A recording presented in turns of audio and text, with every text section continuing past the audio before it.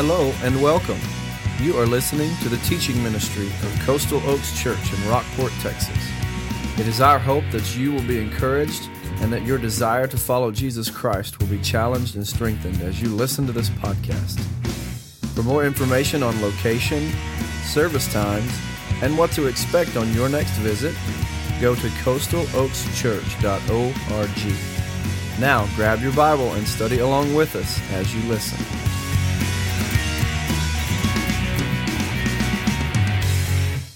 I invite you to open your Bibles to the book of 1 Peter. We continue this study on hope. Today, living in the expectation of the return of Jesus Christ. Warren Wiersbe tells a story about early in his ministry. He preached a sermon on the second coming, and he had all the details and covered everything so thoroughly. Another pastor who was there who heard the sermon, who'd been around a while, walked up to him and said, Warren, he said, that's a great sermon. It sounds like you're on the planning committee for the return of Christ. And he laughed for a minute, and then the other pastor paused and put his hand on his shoulder and said, I've moved from the planning committee to the welcome committee. I like that. We will not know all the details this side of the return of Christ, so I'm not going to try to put all those together, but I'm going to try to do what Peter has done. And what he's done is he's challenged us here to live in the light of the expectation of Christ's return. They expected his return when Peter wrote these words to happen at that moment, and we're still expecting that also. If you would follow along as I read aloud, 1 Peter chapter 4, beginning in verse 7. Now the end of all things is near. Therefore, be serious and disciplined for prayer. Above all, maintain an intense love for each other, since love covers a multitude of sins. Be hospitable to one another without complaining. Based on the gift each one has received, use it to serve others as good managers of the varied grace of God. If anyone speaks, it should be as one who speaks God's words. If anyone serves, it should be from the strength God provides, so that God may be glorified through Jesus Christ in everything. To him belong the glory and the power forever and ever. Amen. Peter says, here's some practical things we can be doing in light of the second coming of Christ. And ultimately, what he wants us to do is live lives that bring glory to God. Now, I want you to hold that place. We're going to come right back to it. But I want you to move ahead to 2 Peter chapter 3, verse 8. Because some people say, I don't get it. Peter was saying the end is near. And yet here we are, 2019, and we're still waiting. The end is even more imminent than it was then. So some people say, well, it doesn't make sense that God would be waiting this long. But I want you to read what Peter writes in 2 Peter chapter 3, verse 8. Did y'all find it there? I am there now. Dear friends, don't let this one thing escape you. With the Lord, one day is like 1,000 years, and 1,000 years like one day. Here's the key for me, verse 9. The Lord does not delay his promise. In other words, his promise that he's coming again, that it's going to be imminent, that it's going to be soon. He does not delay his promise, as some understand delay, but is patient with you, not wanting any to perish, but all to come to repentance. But the day of the Lord will come like a thief. On that day, the heavens will pass away with a loud noise. The elements will burn and be dissolved, and the earth and the works on it will be disclosed. Since all these things are to be destroyed in this way, it is clear what sort of people you should be in holy conduct and godliness. He's challenging again to live lives of holiness. As you wait for and earnestly desire the coming of the day of God, the heavens will be on fire and dissolve because of it, and the elements will melt away with the heat. And he goes on to say, based on this promise, God will bring a new heaven and a new earth. So here's what Peter is trying to say to his readers, and I want us to get this. The end is near, even more so today than it was then. God is waiting until the people that he wants to come to know him come to know him. God is not saying that he's delayed his promise. What he's saying is he is waiting on people to come to know him. He's not willing that any should perish, but all should come to repentance. And then I love what Peter says in verse 8 there. One day is like 1,000 years, and 1,000 years like one day. We don't know God's timing, God's timetable. The test of our commitment to the doctrine of the return of Christ, it's not our ability to draw charts and name names and dates and signs. I've seen all those. Some of them help me make sense because I'm a visual person. But what Peter is saying, the key to the commitment to the doctrine of the return of Christ is godly living. The best application of the study of prophecy is not that you would know all the signs, but that you would apply the truths of Scripture into your daily life. And instead of calling us in light, and I'm going to get back to Back to the passage there when he says in chapter 4 of 1 Peter, now the end of all things is near. Instead of calling us to some radical, new, extraordinary life, here's what Peter says. You just be faithful in your daily Christian life. You be faithful to the normal virtues of the Christian life.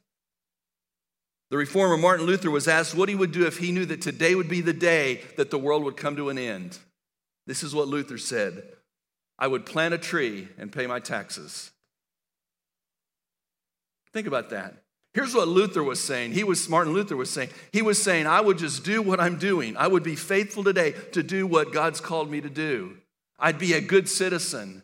I'd be a good person. I'd be a moral follower of Christ. So let's walk through here. That was just introduction. Yeah, okay. But I had to set the stage, all right? Number one, just 4 brief points. Number one, be serious about prayer. Here's what Peter says. In light of the fact that Jesus could come at any moment like a thief in the night, even while we're here in this room today, Jesus could come back. In light of the fact, he says, be serious about prayer. Look at that in verse 7. Now the end of all things is near, therefore be serious and disciplined for prayer. The reality that God is going to bring this world to an end should motivate me to depend on him more deeply for every breath I breathe, every moment of my life. And the way I depend on him is in relationship with him through prayer. I'm to be called to that. Peter says, be serious about prayer.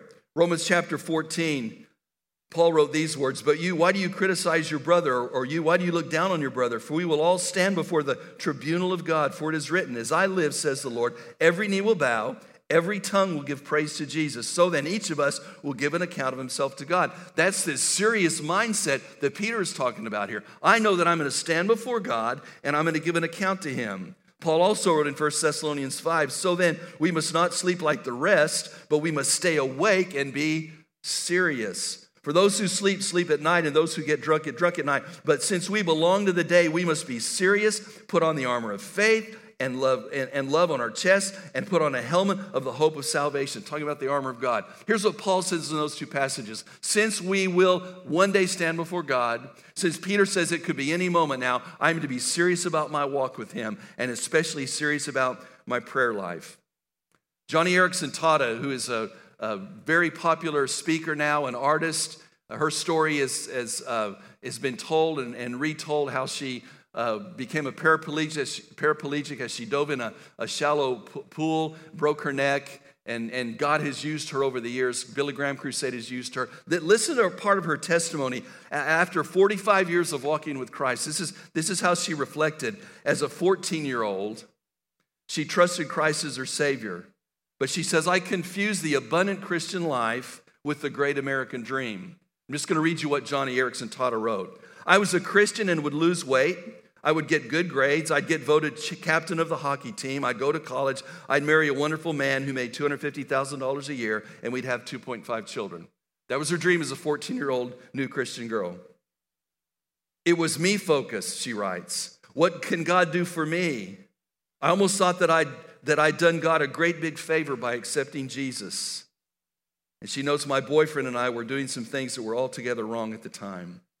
But in 1967, she says, I came home one Friday night after a date and I cried, oh God, I'm staining your reputation and I'm saying that I'm a Christian, yet I'm doing one thing on Friday night and another thing on Sunday morning. She prayed, I'm a hypocrite. I want you to change my life. Listen to this prayer this young teenage Christian girl prayed. Please do something in my life that will jerk it right side up because I'm making a mess of my Christian faith and my life, and I don't want that. I want to glorify you. She says, then I had the diving accident 3 months later. And immediately after the accident, Joni told God, you'll never be trusted with another prayer again, God, because he answered that prayer. But she says after struggling in anguish and in anger, she finally prayed another short prayer that changed her life. She prayed, oh God, if I can't die, show me how to live. Folks, that's being serious about prayer, isn't it? That's really focusing on what's important. I think when Peter says be serious in prayer, I believe that Joni points out to the fact that sometimes our prayer life is me-focused. It's all about what I can get, what God can do for me, what I need, what I want. Instead, he says, be serious about it. Then he uses the word discipline in verse 7 there. Be serious and disciplined for prayer. Sometimes I feel like in our prayers, we just go on autopilot. You ever feel like that? And you find yourself praying the same thing? I remember the story about Payne Stewart, a professional golfer. He got on a Learjet in Florida, and they were headed somewhere in the Midwest, and the plane took a detour, flew over Texas, and then ended up somewhere in South Dakota. And they knew it was well off course, and the fighter planes were dispatched to go up there to figure out what was wrong, and all the cockpit was iced over. Obviously, everybody in the cabin had died. And that plane crashed into the ground after traveling 1,500 miles off course on autopilot. Because the crew had all died. There was some malfunction with the oxygen in the cabin. And I thought about that plane goes all the way across the United States on autopilot and then crashes. You can live your Christian life on autopilot. You may end up crashing and burning at the end. Discipline means to be serious about, to be disciplined about your prayer life.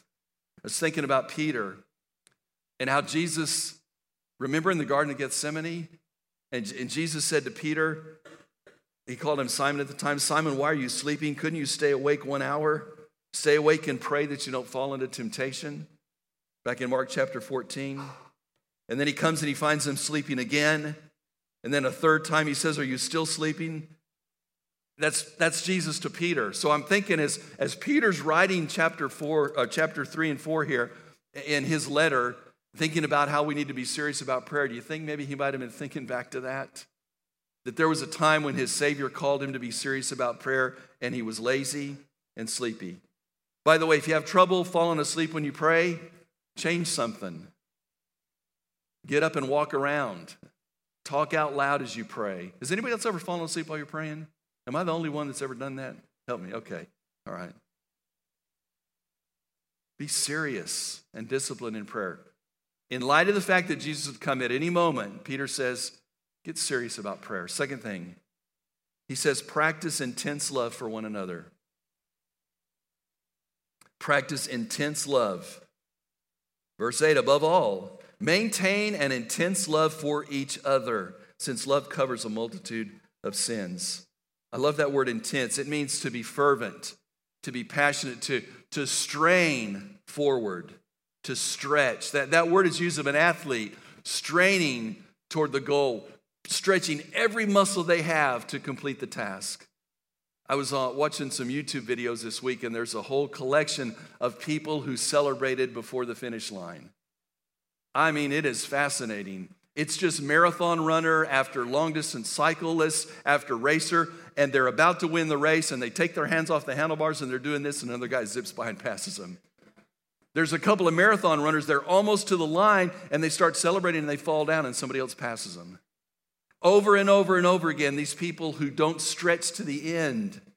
That's the opposite of what Peter's saying here. We're to have this kind of love that strains every muscle to the very end. C.S. Lewis said, to love at all is to be vulnerable. I think that's true. Not to protect, but to be vulnerable. To let that other person even struggle in that relationship where you might get hurt. It's to be an intense love that stretches you. By the way, one of the things that God does in the body of Christ is he will put people in your local church family that will stretch you. Right? Don't do this to the person next to you. But it just seems like God allows us to be in a body of people who are like us, but they're not like us. They follow Christ. They're committed to him. Doctrinally, we seem to be on the same wavelength. We're on the same page in philosophy of ministry, but they're just so different, and they seem to rub me the wrong way. Maybe they're God's sandpaper there. And I'm to be stretched. I am to strain to love that other person. It's interesting. He starts that verse there with above all. Above all. That's a pretty powerful statement, isn't it? Above all, I want you to love one another. Jesus said, a new command I give you in John chapter 13. Love one another just as I have loved you. You must love one another. By this will all men know that you are my disciples if you have love for one another. I think what John was writing is the same thing that Peter's writing. This needs to be preeminent in your life, that you love other believers. We've said it over and over again. The old saying, to live above with saints we love, oh, that's going to be glory. But to live below with saints we know, now that's another story. God wants us to live. Did y'all get that? Okay. God wants us to live together right now. By the way, the people who know Christ as Savior, you're going to spend eternity with them, so you might as well get along with them right now. Above all, Martin Luther King Jr., not Martin Luther, but Martin Luther King Jr., shortly before his death, spoke at Atlanta's Ebenezer Baptist Church, and I want to read you part of his sermon. He said, if any of you are around when I meet my day, I don't want a long funeral. And if you get somebody to deliver the eulogy, tell them not to talk too long. Every now and then I wonder what I want them to say. Tell them not to mention that I have a Nobel Peace Prize. That isn't important. Tell them not to mention that I have 300 or 400 other awards. That's not important. Tell them not to mention where I went to school. I just like somebody to mention that day that Martin Luther King tried to love somebody. That'd be good. Instead of everything that he's done, he just wanted to be remembered as someone who tried to love somebody. By the way, there may be somebody who you're trying to love. Keep trying to love them. Keep being stretched. Above all, it's interesting that Peter says, have this intense love because this love covers a multitude of sins. Love covers a multitude of sins. That means you've got to be willing to forgive others.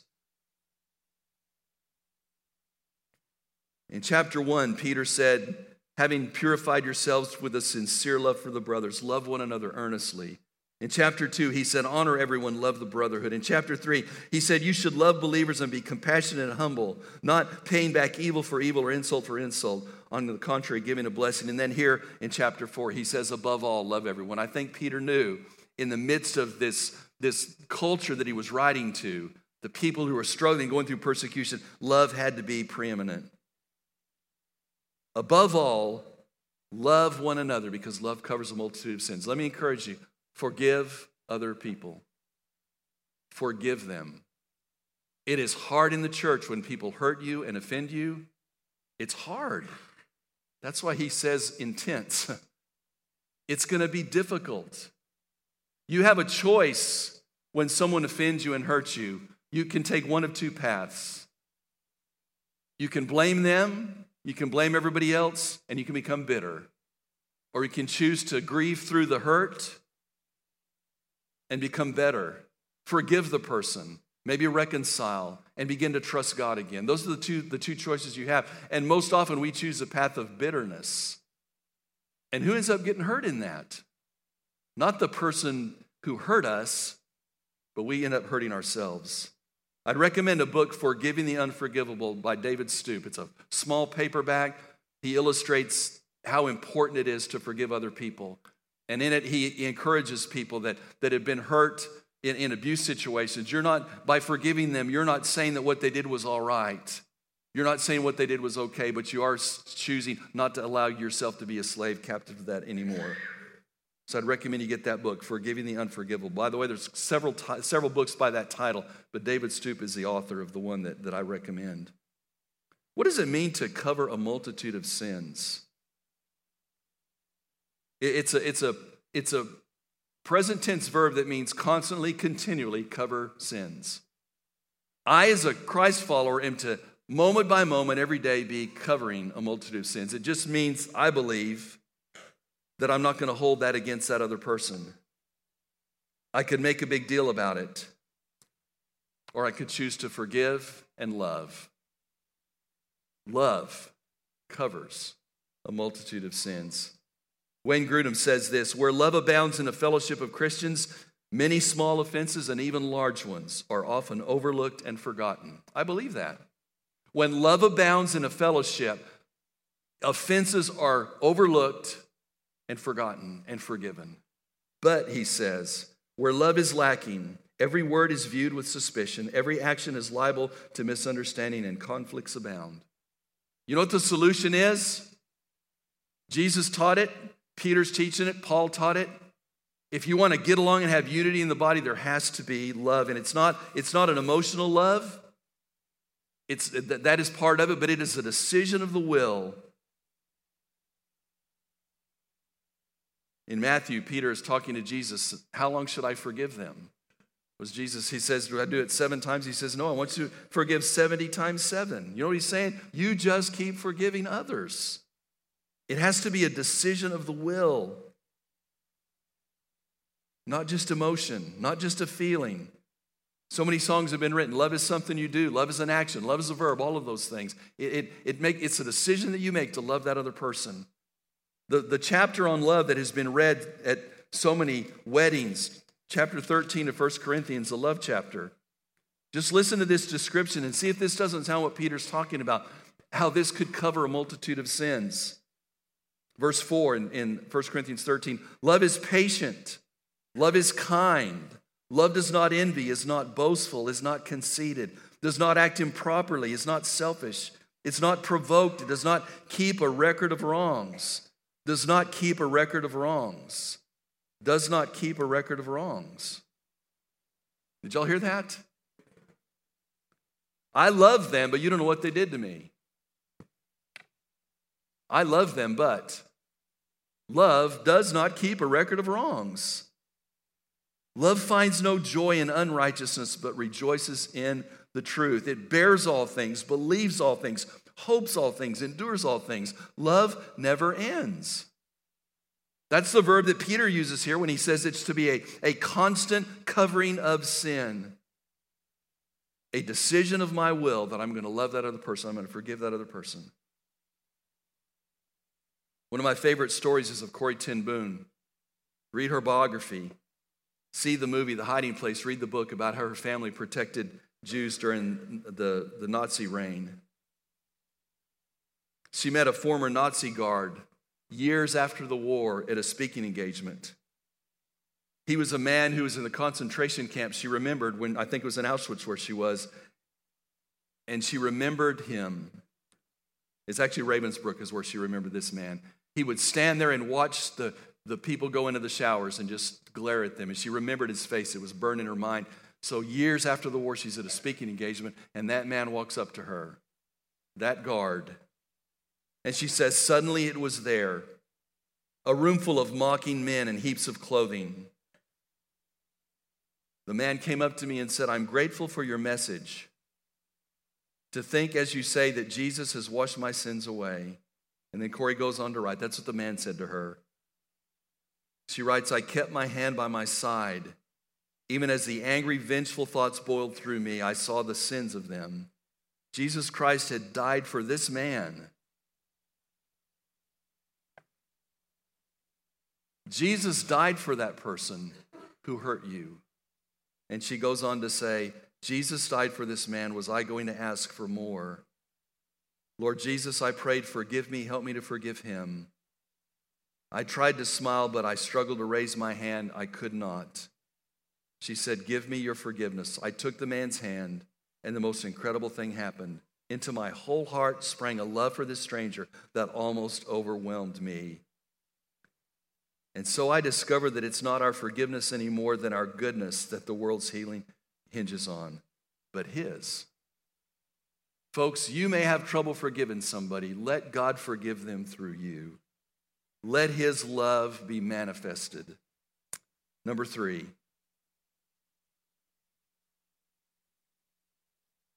Be serious about prayer. Practice intense love. Number 3, practice hospitality. What in the world is the reason for Peter putting that one in here? Because he's talking about practical Christian living. See, in that culture, look at verse 9. Be hospitable to one another without complaining. That was an urgent, important thing that happened in that culture. He says, be hospitable without complaining. Max Lucado writes about hospitality. I love this. He says, long before the church had pulpits and baptistries, it had kitchens and dinner tables. Even a casual reading of the New Testament reveals this, that the house was the primary tool for the church. The primary gathering place was the home. Consider the genius of God's plan, he writes. At Pentecost, at least 15 nationalities heard Peter's sermon that day. Jews next to Gentiles, men next to women, slaves and masters, all different backgrounds and cultures coming together. And then he says, we wonder the same thing today. Can Hispanics live in peace with Anglos? Can Democrats find common ground with Republicans? Can a Christian family carry on a civil friendship with a Muslim family down the street?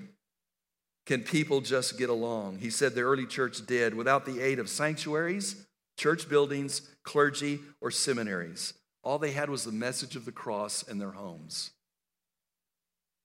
We've got that today. Did you know that? We do have all this. We do have people who are called in ministry. Lucado calls them clergy. We have these places to worship. We have these buildings. But more than that, we have our homes.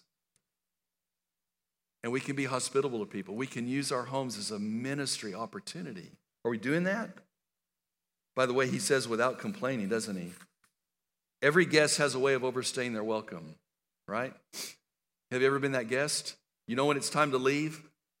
You know, you just sense it, right? Maybe you have somebody with you now and they haven't figured it out yet.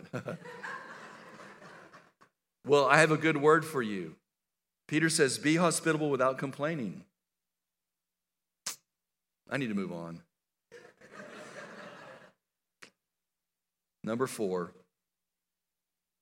exercise your spiritual gifts. Be serious about your relationship with God through prayer. Have an intense love that stretches you.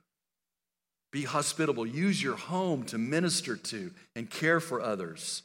And then he says, exercise your spiritual gifts. It's been a while since we read verse 10, so I want to go back and read 10 and 11. Based on the gift each one has received, use it to serve others as good managers of the varied grace of God. If anyone speaks, it should be as one who speaks God's words. If anyone serves, it should be with the strength God provides. So here, Peter breaks down the gifts, as many have done, into the speaking gifts and the serving gifts. Maybe some of you have been given the speaking gifts to teach, to preach, to encourage, to exhort, to build up. Maybe you've been given the serving gifts behind the scene just to minister to others. But basically, he's saying use those gifts with the strength that God provides. You see that?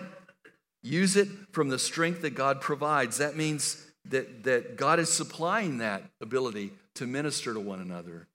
That word was used of a wealthy person when it talks about provision, who would supply the funds for some big art project or some big chorus for the arts or whatever, like a philanthropist. See, God is the philanthropist who has given us his grace gifts, and he supplied them, he's provided them for us. You can go to Romans chapter 12, 1 Corinthians chapter 12, Ephesians 4, and read about those gifts. We don't have time to do that today, but you have the speaking gifts and the serving gifts. I just want to say something about the speaking gifts. In 1 Corinthians chapter 2, there's a statement that Paul writes that I pray every Sunday morning. And I think if you have the speaking gifts, this needs to be your prayer too. Where is 1 Corinthians?